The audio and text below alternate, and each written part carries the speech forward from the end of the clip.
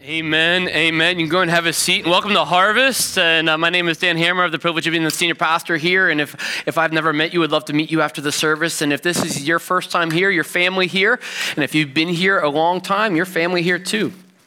Praise God for that. We are excited how God is at work in a big way, and just thankful for all that he is doing. We're going to continue our series called Stepping Out in Faith. If you want to turn into Hebrews, we're going to be there today. Step out. But first and foremost, I just want to say Happy Mother's Day. And we are thankful to God for all mothers and mothers of all different types. But we also recognize the reality that Mother's Day can be a very difficult day for many, filled with a lot of hurt and pain for a lot of different reasons, grief and loss and sorrow or unmet desires and expectations, and maybe even some guilt or shame from the past. And I just want to say, however you walked in here, you're loved here. And the gospel is sufficient for you, and God's grace is good. And man, we want to come alongside you, and we are thankful for every single woman here or watching online. And we have a gift for each and every woman here because we want to honor you, and you have a big part of all that God is doing here. So be sure on the way out to grab a gift. And we're just super thankful for the work of God in your life. But we know that in days that are hard and days that are good, God is always faithful, and that's what we're seeing all throughout this series. And so we're so thankful to God for who he is in all seasons and situations of our lives, and praise God for that we don't have to walk alone through the ups and downs of life. And so speaking of that, it was in mid-1990s. Big boom boxes were rocking. Anybody walking around with one of those things on your shoulders? Like grunge rockers were rocking if you were in Seattle. Friends was thriving on TV. And teenage me, was in my room crying, bawling, ugly, because I was living in Richmond. I was born and raised in Richmond, Virginia, and my parents had just told me that we were moving. We were moving here to Maryland, and frankly, I did not want to go. And my life was there, my house were there, my friends were there, my basketball team was there, everything about my identity was there, and I couldn't see it. I didn't want to do it. I threw a fit about it, but I had no choice in it, and so to Maryland we came. And by God's grace and his providence, God has led us for 25 years since that moment, 30 years since that moment, to even today. Like, I don't know that this church would necessarily be here if it wasn't for that move, but by the grace of God, we go. And so we're going to see today God calling someone out of his homeland. We're going to see today God calling someone to leave behind everything that he had ever known and dreamed of, to pursue, to go into the unknown, to go into the uncertainty, to step out in faith, to follow God's leading. When God says, by the way, I want you to go, and Abraham goes, where? And God goes, I'm not telling you where, just go. How's that sound, right? But we're going to see the choice of faithfulness that you and I each have today, and whatever the choices are in front of us, I can guarantee that each and every one of us has some level of uncertainty inside of us. Whether it's uncertainty about the details that are around us, or maybe it's just an uncertainty inside, lack of peace, lack of clarity, wrestling, unsettledness, discontentment with where we are currently. So how do we step forward? How do we step out in faith in the middle of all of that, where God's word is going to show us just that today? Praise God for his word. Today it's going to show us God's word very, very clearly that the key to living faithfully in a world full of uncertainty is to focus our gaze forward confidently. To focus our eyes on the character of God, to fixate our hearts on the promises of God, and to focus our lives forward on the calling of God. We're going to see that God emboldens us to pursue the purposes of God as we determine in our hearts to live with obedience out of a heart of reverence to God. So God is calling each and every one of us today to step out from what is comfortable to a life of what is convictional. He's calling us to leave behind our presumptions and our purposes, our earthly purposes, and pick up his eternal plan and his priorities. Well, because while our purposes might be good, his priorities are what is best. Amen. In the process of submitting in our hearts and submitting our lives to God, we will find that we will experience the greatness and the glory of God in ways that amaze us, and that we will see that God's plan is always the best thing for us, and that God will work in us and through us to alter the eternity of lives that are around us. What an awesome opportunity, amen. but we need to focus our minds, our hearts, and our lives on where God wants us to focus. Here's a big idea for today. You'll see it on the screen. You'll see it in your notes. That earthly faithfulness requires an eternal focus. Earthly faithfulness requires an eternal focus. So I don't know what circumstances, situations, or seasons that you find yourself in today. But I know that in every season, in every circumstance, in every situation, we must live with an eternal focus because that fuels us and allows us to live with an earthly faithfulness. So the question today that the author of the text and that Abraham's life gives us is, where is the focus of your heart? Where is the focus of your mind? Where is the focus of your life? And then our faith flows from that, our everyday faith. Let's go to the Lord in prayer. Father, we just love you and we're so thankful for you that in the middle of uncertainty, and we realize the reality that there is uncertainty all around us and frankly inside of us and every single one of us to different degrees this morning. God, we're not sure what tomorrow holds. We're not sure who's going to win the election. We're not sure where we're going to live or where we're going to work. We're not sure where we're going to go to college or who we're going to marry or all the things, God. But this we know, you are good and you are faithful. And God, help us to anchor today in the reality of the certainty of the eternity that you promise us as we commit our lives to live with faithfulness in the word that you have given us. Father, I pray, Holy Spirit, that you would silence our hearts and open our minds, that we would offer our lives as a blank check for you, and that you would do the work in us and through us that you desire to impact those around us and even in us today. Holy Spirit, convict and compel through the power of your word. Encourage us and exhort us, silence me, and may your words flow loudly and clearly and abundantly, Jesus Christ. We love you. It's in the mighty name of Jesus Christ we pray. Amen.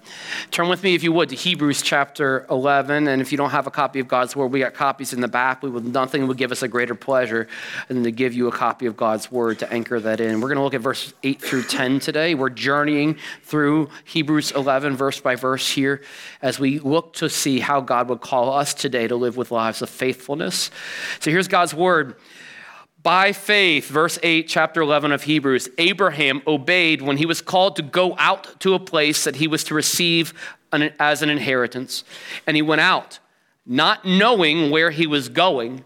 By faith, he went to live in a land of promise, as in a foreign land, living in tents with Isaac and Jacob, heirs with him of the same promise. For he was looking forward to the city that has foundations, whose designer and whose builder is God. Praise God for his word, amen. So as we continue to journey, you have each week, verse by verse, character study by character study through the book of Hebrews. We're getting a little bit more insight into this multi-dynamic aspect of what God is calling us to live in this thing called faith. It's not a one-note thing. It's a multifaceted thing that each and every day might have a different looking fruit in our lives. We're being called to live in the life of Christ. And if you go back to when we introduced this book, the whole heartbeat of the book of Hebrews, the focus is Jesus Christ, the exaltation of Jesus and the endurance of Jesus, so that we can live with faith, exalting Jesus in everything through worship and reverence, and endurance for Jesus in everyday life, so that we don't give up, that we step forward in faith, that we lay down what God wants us to lay down, and we pick up what he wants us to pick up to have the impact in us and through us that he has for us. Praise God for that.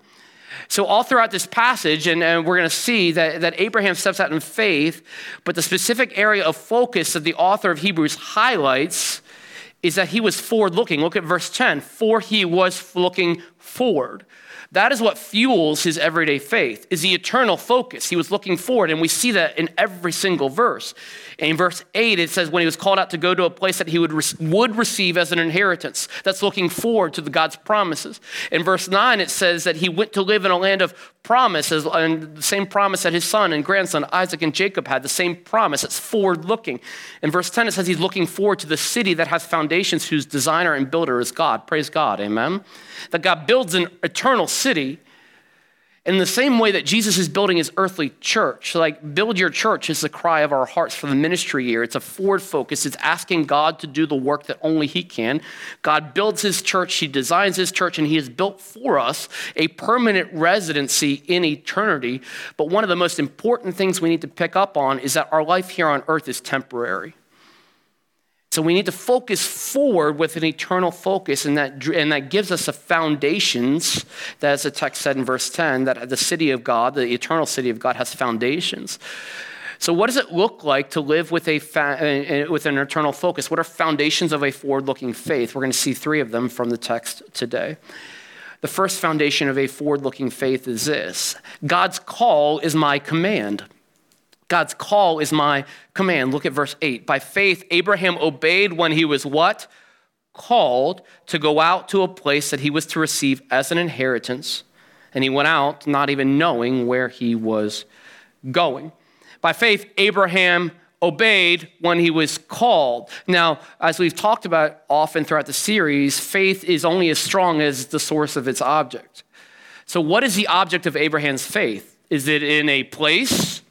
Is it in a position? No, it's in a person. It's in the person of God. Where is your faith today? Is it in Jesus or is it something else? Is it in Jesus or is it in being a pastor or a ministry leader? Is it in Jesus or being in a certain geographical location? Is it in Jesus or a certain task that God has called you to apply?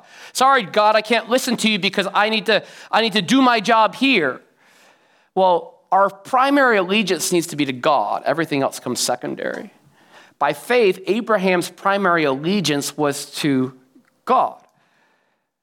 Before we're called to something, we're called to someone. We're called to God. What does that look like in our life? The word call means to invite or to summon. It's a command. I was summoned, lovingly so, by our county to jury duty 2 months ago. I did not have an option whether I showed up. If I refused to show up, guess where I would be? Well, bad things would happen.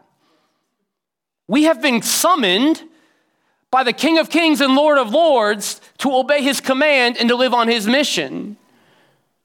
Are you treating it as optional? Or are you treating it as something and I need to obey because I am ascribing worth to the one who is calling? To be called means that there is a caller, right? Are you listening and obeying to God? Because all of this flows out of an exaltation of Jesus, an elevation, a worship of Jesus, and a heart of reverence leads to a life of obedience.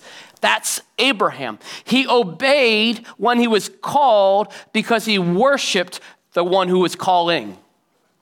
Are you willing to do that? He didn't worship his country. He left his country. He worshiped the Creator. Who are you worshiping today? He didn't worship his homeland. He didn't worship his family. He worshiped God. Who are you worshiping? Who are you worshiping? God's call has general and specific implications. There are generalities to which we are called. They're sometimes specific. God says to Abram, go. He didn't say to his whole family. In fact, he just said to Abram, go, right? Everybody else stay, you go. So sometimes we're called to go. Sometimes we're called to stay. How do we know? Well, that's where the specificity comes in, and we'll look at that in a second.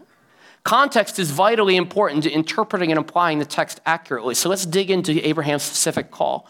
So if you want, you can flip back to Genesis 12, or you can just follow along as it's on the screen. We're going to be primarily in Hebrews 11 today, but we're going to dig in a little bit to Genesis 12 because biblical context is important to understanding this text so we can properly apply it, which is our heart and our commitment and our conviction here at Harvest.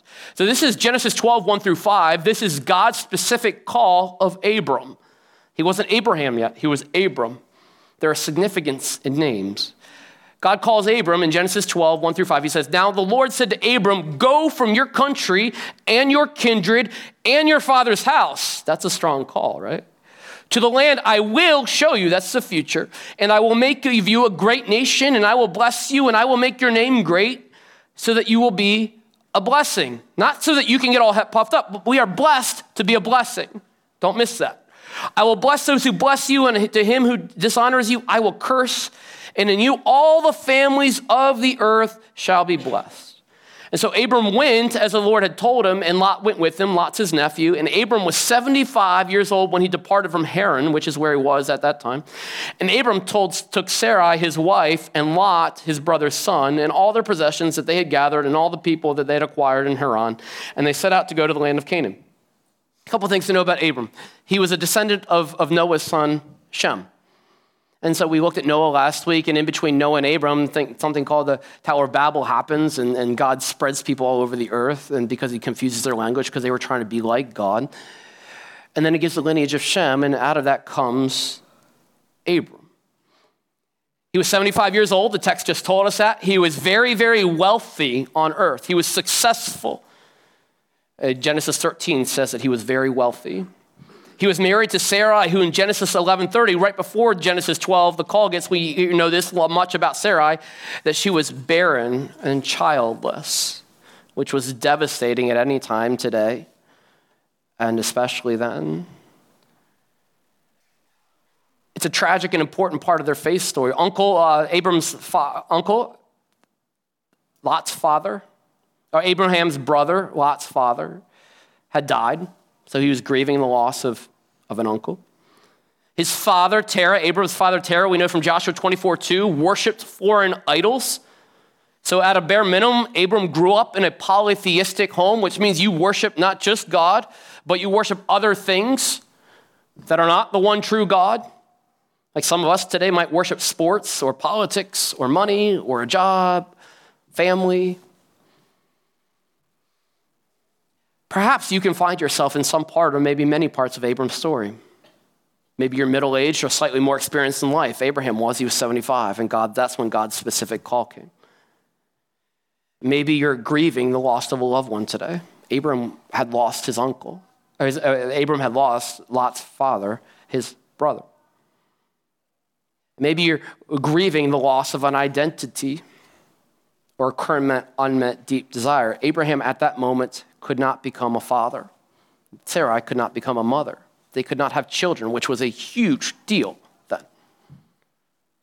That's a lot of grief, and maybe you're carrying some of that today. Maybe you've grown up in a home that did not follow God or marginalized God or just culturally kind of followed God. Abraham did. Maybe you've been successful here on earth and you're financially comfortable. You have a well-known location. You're well-known in your workplace or in your geographical location. You got a lot of street cred. You've accomplished your goals. You got your career path, your 10-year plan. You're on it. Abraham had that. And then God's call changed everything. And into our mess, he called.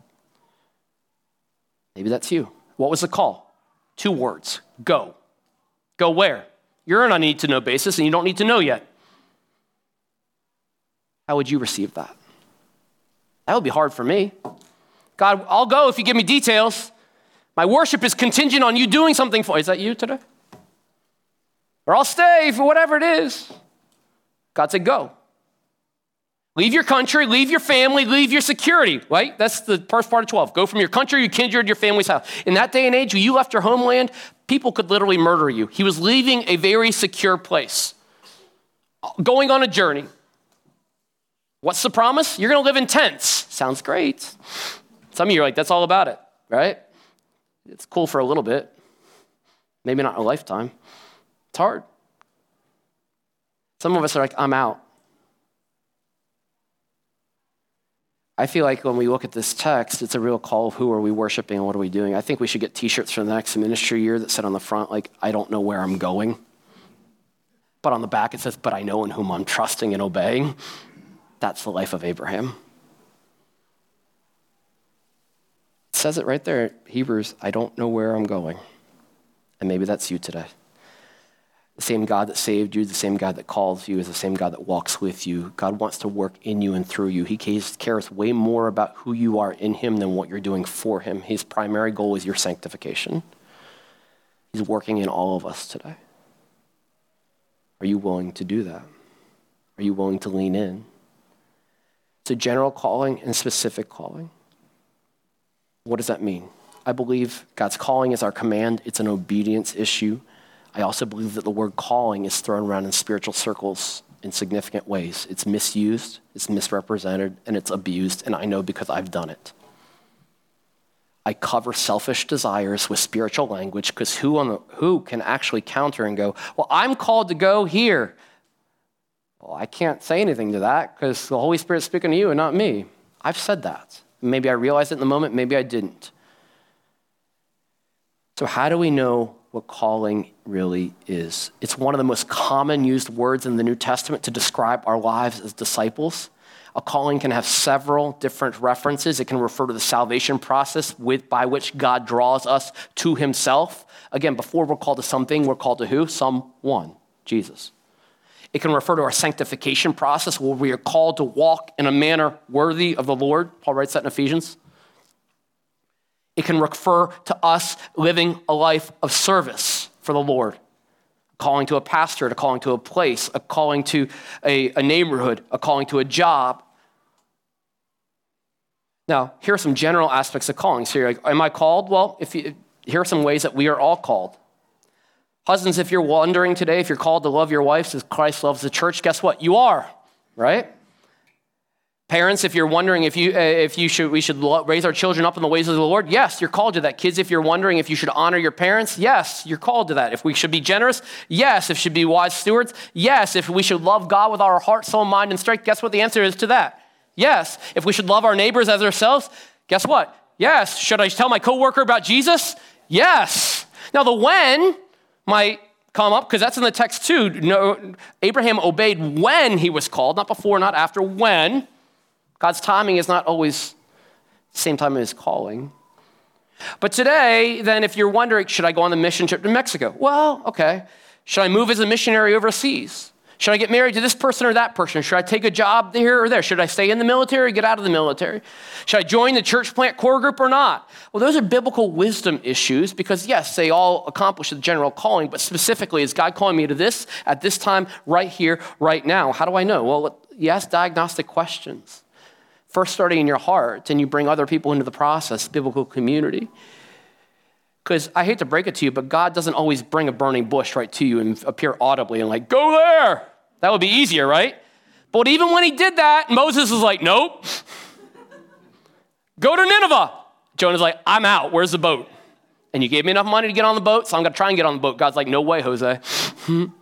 You're going to Nineveh, easy way or the hard way? Your choice. So what are some of these diagnostic questions? It starts with a heart posture of humility that has a heart that's open, a mind that is open, hands that are open, because again, we're worshiping God. We're looking forward to our eternity. Ask yourself today, is my heart genuinely humble and reverent before God? Is it open? Am I seeking and am I in alignment with the Word of God? If what God is calling you to do is not in alignment with the Word of God, it's not from God. Go to the Word. The will of God is the Word of God, as many people have said. Go to the Word. So you start to check these things off. Okay, am I being self-led or am I spirit-led? Have I genuinely prayed about this? Am I submitted and surrendered my life before God? Man, that's why prayer is so important, amen? If you don't have peace, don't move. Come on Tuesday night. We're going to have a prayer and praise night. I would encourage you to come 6:30 Tuesday night. We're going to seek the face of the Lord together. Ask the Holy Spirit if it's God's timing. Sometimes it's like, you're qualified to be an elder, but it's not God's timing for you to be an elder, right? You need to focus on your family in this season. You need to do this or do that, or small group leader, right? You can do it. You're qualified for it, but the timing isn't right. It's God's timing. Other times it's like, God's calling you to it, and you don't want to do it, so you make up a lot of, I got to wash my hair, God, and God's like, come on. Is this the best stewardship and investment of my resources? Right? Even in the calling of Abraham, God said what to Abraham? You will be blessed to do what? To be a blessing.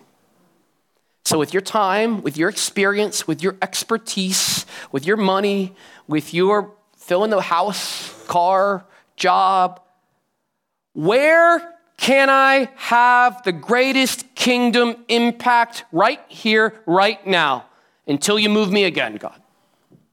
We need to ask that question. Because you can do a lot of things, but are you doing God's thing? Am I in unity with the people of God? That doesn't mean uniformity, but first and foremost, are you in unity with your spouse? Are you seeking biblical counsel? And look, I've sought biblical counsel about a lot of big decisions in my life, and oftentimes it's a split decision. People that love the Lord, love God's word, love me, love God's church go, 5 go yes, 5 go no, go right, go left, and I'm like, okay, I guess I have to decide for myself, right? But in wisdom, in each of those conversations is nuggets of wisdom that helped me lead. And I have, in some instrumental decisions in my life, some very loving people have told me things I don't wanted to hear, but I needed to hear. That frankly have led to the process of being here. That challenged me to do the harder thing that my flesh didn't want to do because God was calling me to do it. And I was trying to ignore it or run from it. Am I pursuing God's purposes in me and through me? God's purpose, first and foremost, is his sanctification.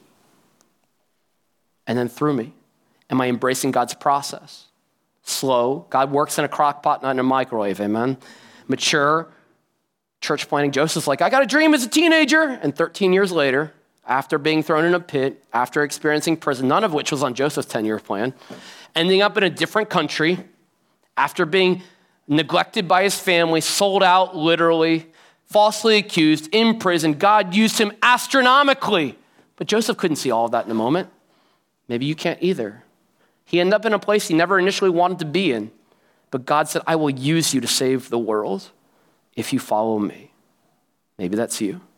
Is your heart here to glorify God? Because a heart to glorify God lives on mission for God. In Genesis chapter 12, it is the first missionary mandate of God's church. It is really the initiation of the Great Commission to go into all nations and to make a family of God. Praise God for that. God most often calls us to something. He calls us to something. So the question is, are we running from something, or are we following God to what he has called to us? Or how many of us have God's phone, we got a phone, God's calling, and we're like, I like what I'm doing, do not disturb, like cancel, send a voicemail. By the way, I never check my voicemails, right? God, I'll get back to you sometime, maybe. Eternal faithfulness, earthly faithfulness requires an eternal focus. Where is your heart focused right now? Where are your resources focused? Where's your head focused? Where's your mind focused? In it all and through it all, God is refining you to make you more like his son. The second foundation of eternal focused faith is this: God's promises are my confidence. His promises are my confidence. We see this right here in verse 9 of Hebrews 11. That Abram left a place he didn't know, to go to a place that he didn't know where he was going. And by faith, he went to live in a land of promise, as in a foreign land, living in tents with Isaac and Jacob, heirs with him of the same promise. God's promises gave Abraham the confidence to step out in obedience. And that same God who gives us the same promises fuels our same obedience. The question is, are you listening? The question, are you focused on those eternal promises? That God is with you and he'll never leave you. That he will always provide for you. He'll give you always what you need, not always what you want, right? He'll always give you enough. He might not give you extra, but he'll always give you enough because he wants your heart. He wants you dependent on him, living for him. So Abraham left home and he went on a mission trip, a lifelong mission trip to Canaan. He didn't know it was Canaan initially. You can see the map behind me. You'll see his journey, and this spans several chapters in the book of Genesis, and so you can read it on your own. But you'll see him journey from where he was, close to Babylon, up to Haran, and then down to Canaan. He goes to later in chapter 12 to Egypt, which, by the way, Abraham is not a perfect person, because if you keep reading in chapter 12, what does he do when he gets to Egypt? He lies. She's not my wife. She's my sister. That's gross and wrong. Praise God for his redemption. And then he comes back up to Canaan eventually. But he is pursuing. He's not perfect, but he is pursuing. He was willing to leave the comfort to live on God's great commission. Now, where was he living? He was living in a tent. That sounds glamorous. He was willing to live the life of a sojourner. He was willing to live as a foreigner, just like you and I are called to do here on earth, right? To live as sojourners, foreigners, because this world is not our home. Our identity can't be in a place, but the person of Jesus Christ. By faith, Abraham now lived the rest of his earthly life as a foreigner, not a resident. He lived holding on to God's promise of what was coming, to build a family and a nation, not with geographical borders, but of life-changing eternal impact. He held on to God's promises. He never got to see the ultimate fulfillment of his vast descendants living as residents in the promised land. That will come much later. God is calling us often to build for something that will come after us. But how much of it, if I can't see it, touch it, feel it, God, it's not for me. We need to humble ourselves, amen, and build God's kingdom, which will have impacts on generations, right? Isaac, in the text, Jacob in the text, and you and I today. The importance of Abraham's faith can't be overstated. Remember, as we look at the context of the book of Hebrews, that it was written to a Jewish audience. Abraham is known as the patriarch of patriarchs, the father of the nation. This scripture is teaching the people then and the people now that we can trust the promises of God. Abraham obeyed. Romans 4:3 says, Paul writes that Abraham believed God and it was counted to him as righteousness. Praise God, amen. Abraham is looking forward to the ultimate promise that will be fulfilled by God, sending Jesus as the replacement for the covering for our sins. Now we, as God's people, can look back on the promises of God and see the finished work of Jesus on the cross, and that is our righteousness, as we can stand fully before God, redeemed through the work of Jesus Christ, if we put our faith in him. The author of Hebrews is upholding the reality that Abram's faith in the promises of God, looking forward to the ultimate promise being fulfilled of Jesus, gave him salvation from God. Today, friends, where is your hope? Who are you trusting? Are you trusting in the promises of God? Salvation comes by grace through faith, not our own works, so that no one can boast. God is calling us to live a faith and into a grace-based relationship not out of anything that we have done, but everything that he has done. The name Abram means exalted father. The name Abraham, which God will change his name later, means father of nations. But Abraham had a problem right now, right? God called him to go. He gave him this commission and said, through you, a whole nation will be built. But what's the problem? Yes, he's leaving his home. That's hard. Yes, he's going to a place that he doesn't have directions. That's harder. But what might be the hardest thing? They couldn't have kids at the moment. How can I be a father to a whole people if I can't even father one person? I can't see it. God, what? You want to work? You have no idea, God. It's impossible for me to do this. And God's like, but God. He didn't tell him when. He didn't tell him how long. He just said, trust me. How many of us right now need to trust God in a similar set of circumstances? So how do we do this? How do we focus on the promises of God? Here are 3 ways to do this. How do we trust God in our present as we look to the future? I love what Corrie ten Boom said. She said, never be afraid to trust an unknown future to a known God. Here's the first way that we can focus on God's promise, is that we focus on the who, not the how. It's the same letters, but rearrange them, right? How, God? How am I going to get from point A to point B? What are the directions? God's like, I'll let you know along the way. How am I going to father a child? I'll let you know eventually when you need to know. How am I going to be protected? I'll take care of that, right? How am I going to be happy outside of my homeland? How many of us are like in the how questions as opposed to focusing on the who? Who's the who? God. The same God that created you, sustained you, will provide for you. Where is your heart focused right now? Like if you go back to that Genesis 12 passage, you know how many I will statements are in there? 5. I will make you a great nation. I will show you. I will bless you. I will protect you. Amen? And those same promises that God gave Abraham apply to us today. I will love you. I will never leave you. I will provide for you. Amen?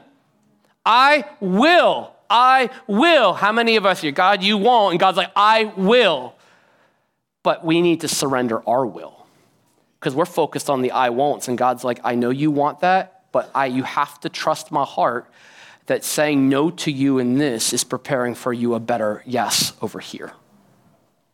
Or that I'm going to use this because I am in tragedy for my glory. Because God is in the business of making his beauty out of our ashes. And if our primary goal is the exaltation of Jesus, sometimes, many times, he takes our grief to be a demonstration of his grace to us and through us to all those that are around us. God, reach my neighbor, but don't do it through my tragedy. God, reach my neighbor, but don't do it through my job loss. God, reach my neighbor. See, God, reach my neighbor, but I want to go, or I want to, whatever it is, right? God's like, I will. Just go read John 11. Read the story of Lazarus' death. God and Jesus enters into our grief. He enters into our mess. He sits with us as he grieves with us, and then he works in ways, and he raises the dead. He works and provides, so that others around us can see him glorify himself, and that we can experience him in a deeper way than we ever would without the hardship. There are some things that you can only learn about the character of God in the hurt, in the hard, in the storm. Amen? So God, because he loves us, allows us and or ordains it for us to go through it so we can see him in it. But our heart has to be focused on God as our number one to truly embrace it, because it will expose our idols in our hearts. And I have learned this the hard way. Where are you focused? On the how or the who? I love how Paul teaches us to focus how to refocus, the process of focusing on the how. So I found it helpful. In Romans 12, he says, I appeal to you, therefore, brothers, by the mercies of God, to present your bodies as a living sacrifice, holy and acceptable to God, which is your spiritual worship. That's stepping out, right, in faith. Do not be conformed to this world, but be transformed by the renewal of your mind, that by testing you may discern what is the will of God, what is good and acceptable and perfect. So you're like, how do I focus on the promises? How do I discern God's call? How do I know his will? Well, Paul says this. He says, focus your heart on God in view of God's mercies, right? Worship. And then he says, focus your mind. Renew your mind. Renew your mind on God's promises. And then he says, focus your direction. And after you focus your heart, after you focus your mind, then you will be able to discern what the will of God is, right? But some of us get so to the discerning and the direction that we forget to focus on the deliverer and the actual caller. We can't get it out of order. Refocus our heart on the worship of God, renew our minds on the word and the will and the promises of God, and then reset our direction on the ways of God. That's how we focus on the promises of God. More on the who than the how. The second way to focus on God's promises is to focus more on what I'm gaining than what I'm losing. What you're gaining than what you're losing.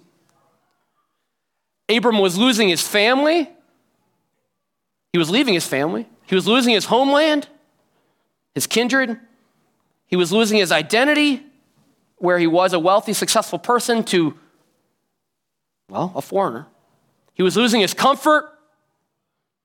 How many of us are focused on what we might be losing or have lost, that we are not fixated on what we have gained, the opportunity to be grown by God, to have impact for God, to become a great nation, God told Abram, to bless others. Because we're like, I have lost this, and God's like, but you're forgetting what you've gained. And most importantly, you're forgetting that you're gaining me, a deeper, intimate relationship, a growing maturation of who I am. Where's your focus? It doesn't make it easier. One of the things that I learned in growing up and reflecting on that time in the early 90s as a teenager was I was so focused. I was heartbroken because I was going to miss a relationship, but I was focused on what I was losing and I couldn't see what I was gaining. But all I was focused on was the past. Forward-looking faith is like you're driving a car on a journey, right? Anybody, you're driving your car right now and you're looking forward. Try to drive from here to DC staring at the rearview mirror. How's that going to go for you? The rearview mirror is a lot smaller than the front windshield. But how many of us are living our lives in such a way that we're trying to go to a certain place, but we're stuck looking at the rearview mirror? We're anchored in the pain of our past, or the thrills, the highlights, the glory years, trying to relive it. And God's like, look ahead. Look through the windshield. Friends, we're called to look to the past, learn from the past, but don't live in the past. Look forward to where God is taking us and driving us, to what he has ahead of us. Focus more on what I'm gaining than what I'm losing. Dietrich Bonhoeffer, one of my spiritual heroes, says this in one of my favorite books. When Christ calls a man, he bids him come and what? Die. Abram had to die to his homeland. He had to die to spending the rest of his earthly life with his natural family. He had to die to his everything else that he was leaving. And Christ calls us to do the same. Read the Gospels. Pick up our cross and follow Jesus. Die. I want to go home and say goodbye to my friends. Nope, the one who looks back. I want to be comfortable. Nope, the Son of God has no place to lay his head. God's not calling you to a life of comfort. He's calling you to a life of mission and conviction and impact. That's faith. What do you need to die to today? J.D. Greear wrote a great book that has challenged me as a church leader. It's called Gaining by Losing. Where's your focus, on what you're losing or what you're gaining? What wouldn't you give to see many people come to know the Lord? Third and finally, focus on living missionally, not comfortably. Abram was living on mission. He was leaving the comforts of home, the safeties of security, but he was pursuing God. That it's not unintentional how the author describes verses 9 and 10, directly contrasting the reality that Abraham on earth lived in tents while looking forward in verse 10 to the city that God built for him that has a strong foundation. I love you and I hope you hear this with love because I have wrestled with this. I think many of us, myself very much included, struggle with placing our identity in what is meant to only be temporary. Don't place your identity in what God intended to only be temporary, which is our entire life on earth. We're called to live on mission, on God's eternal mission, not to build earthly mansions, although God can use earthly mansions to accomplish his eternal mission.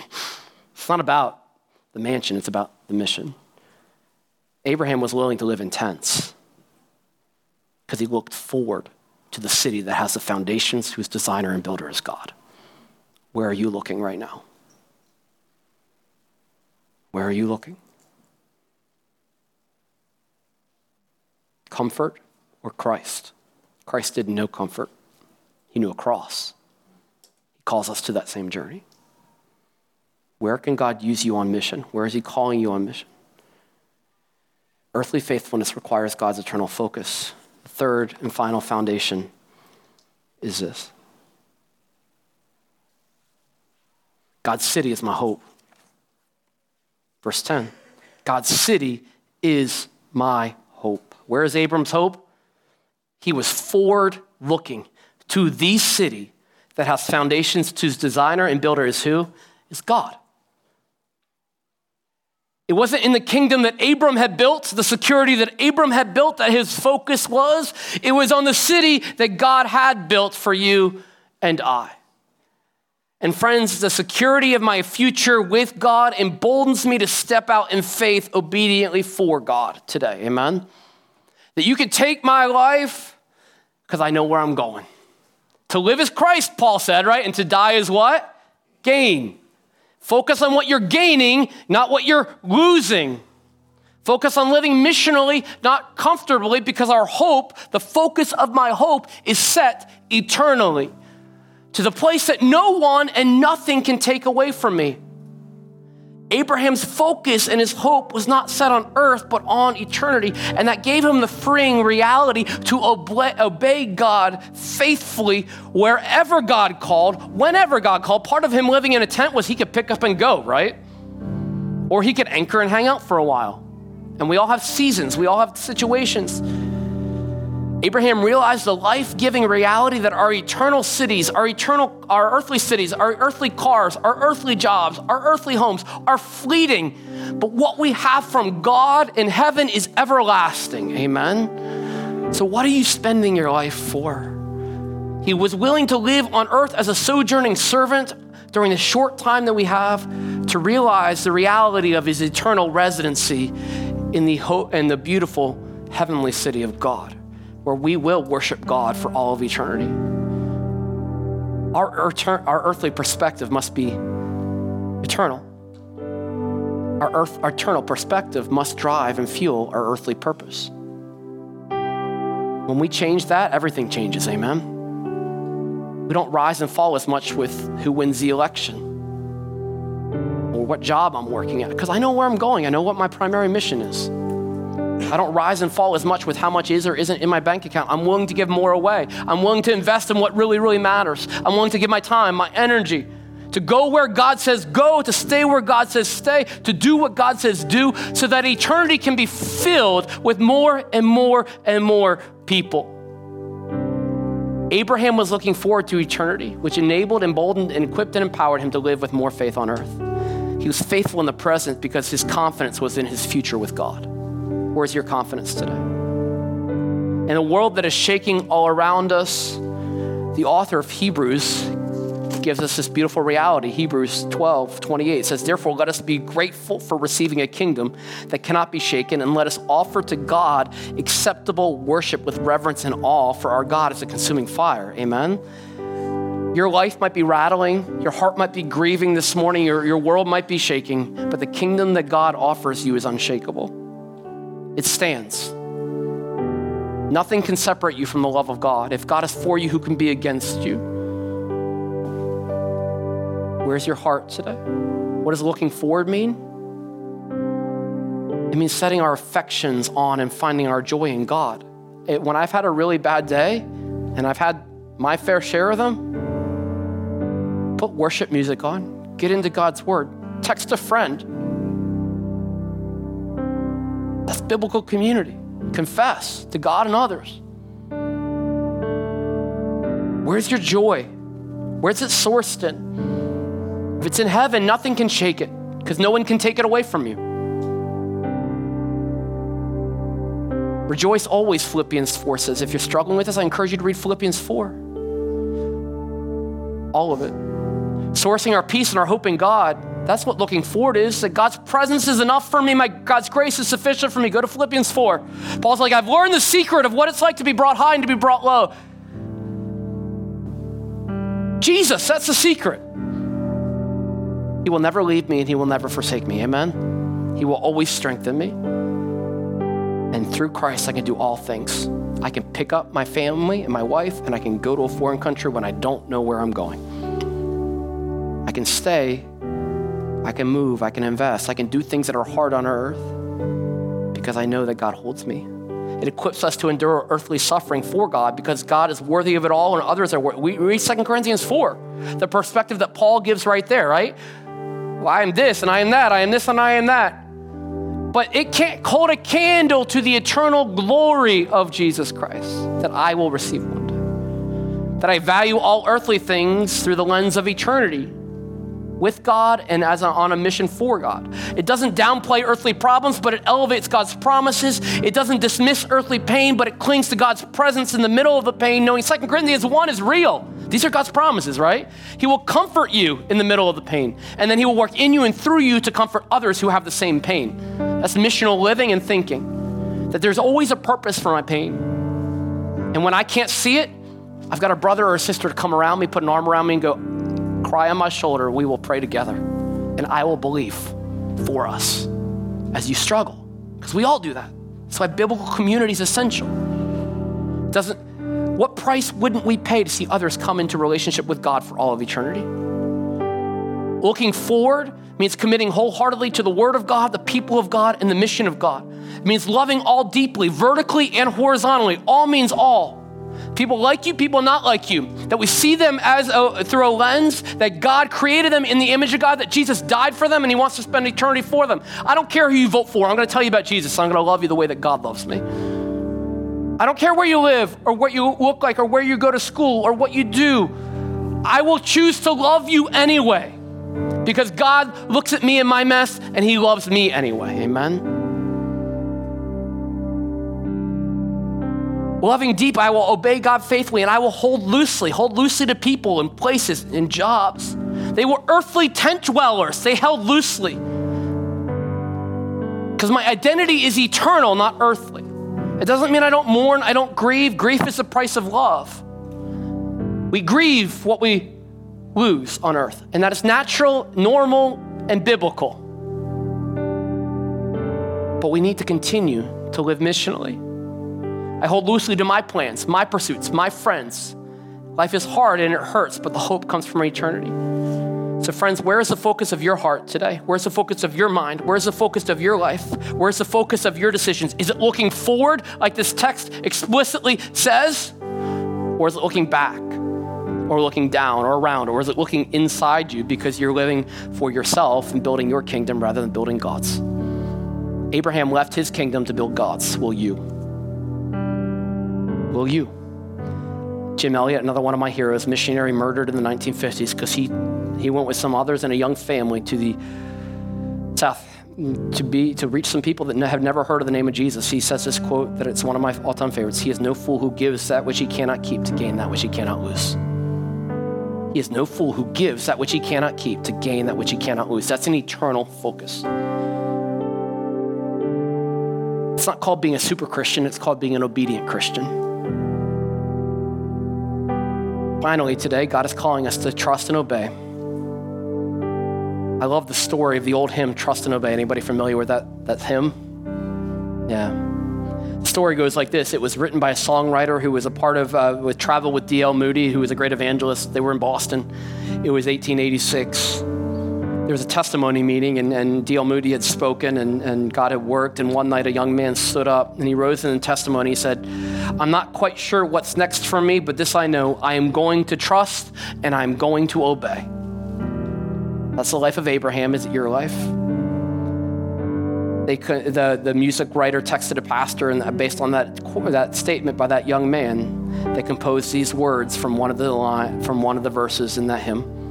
When we walk with the Lord in the light of his word, what a glory he sheds on our way. While we do his good will, he abides with us still, and with all who will trust and obey.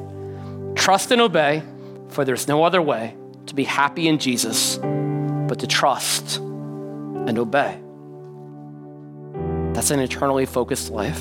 Where is your heart and where is your mind? Would you bow your heads with me right now? Amy's going to continue to play. In this next few moments, we're just going to have a little time of reflection. Where in your life today is God calling you to trust and obey? It might be very specific. It might be general. It might be like to get in his word or have a conversation with a neighbor.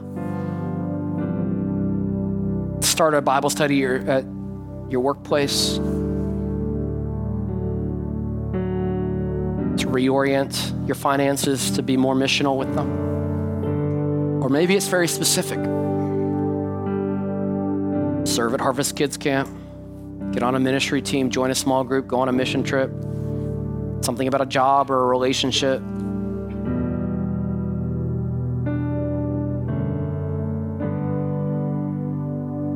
Where is he speaking?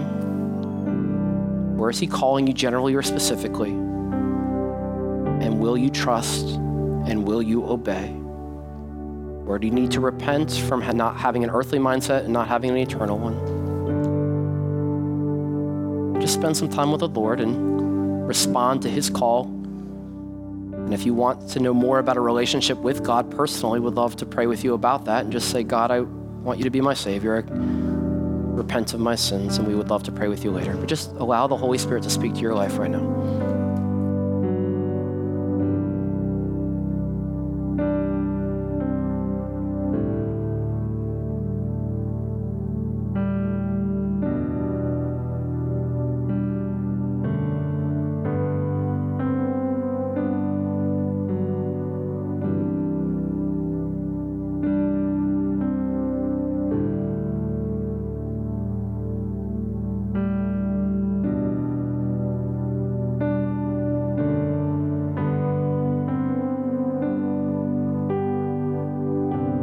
Father God, we just come before you as your servants, as your sons and as your daughters, just thankful that you sent Jesus to die on the cross for our sins so that we can have righteousness through him, through his sacrifice. And God, in these moments, I pray that we would take that step to put our faith in him as our Savior.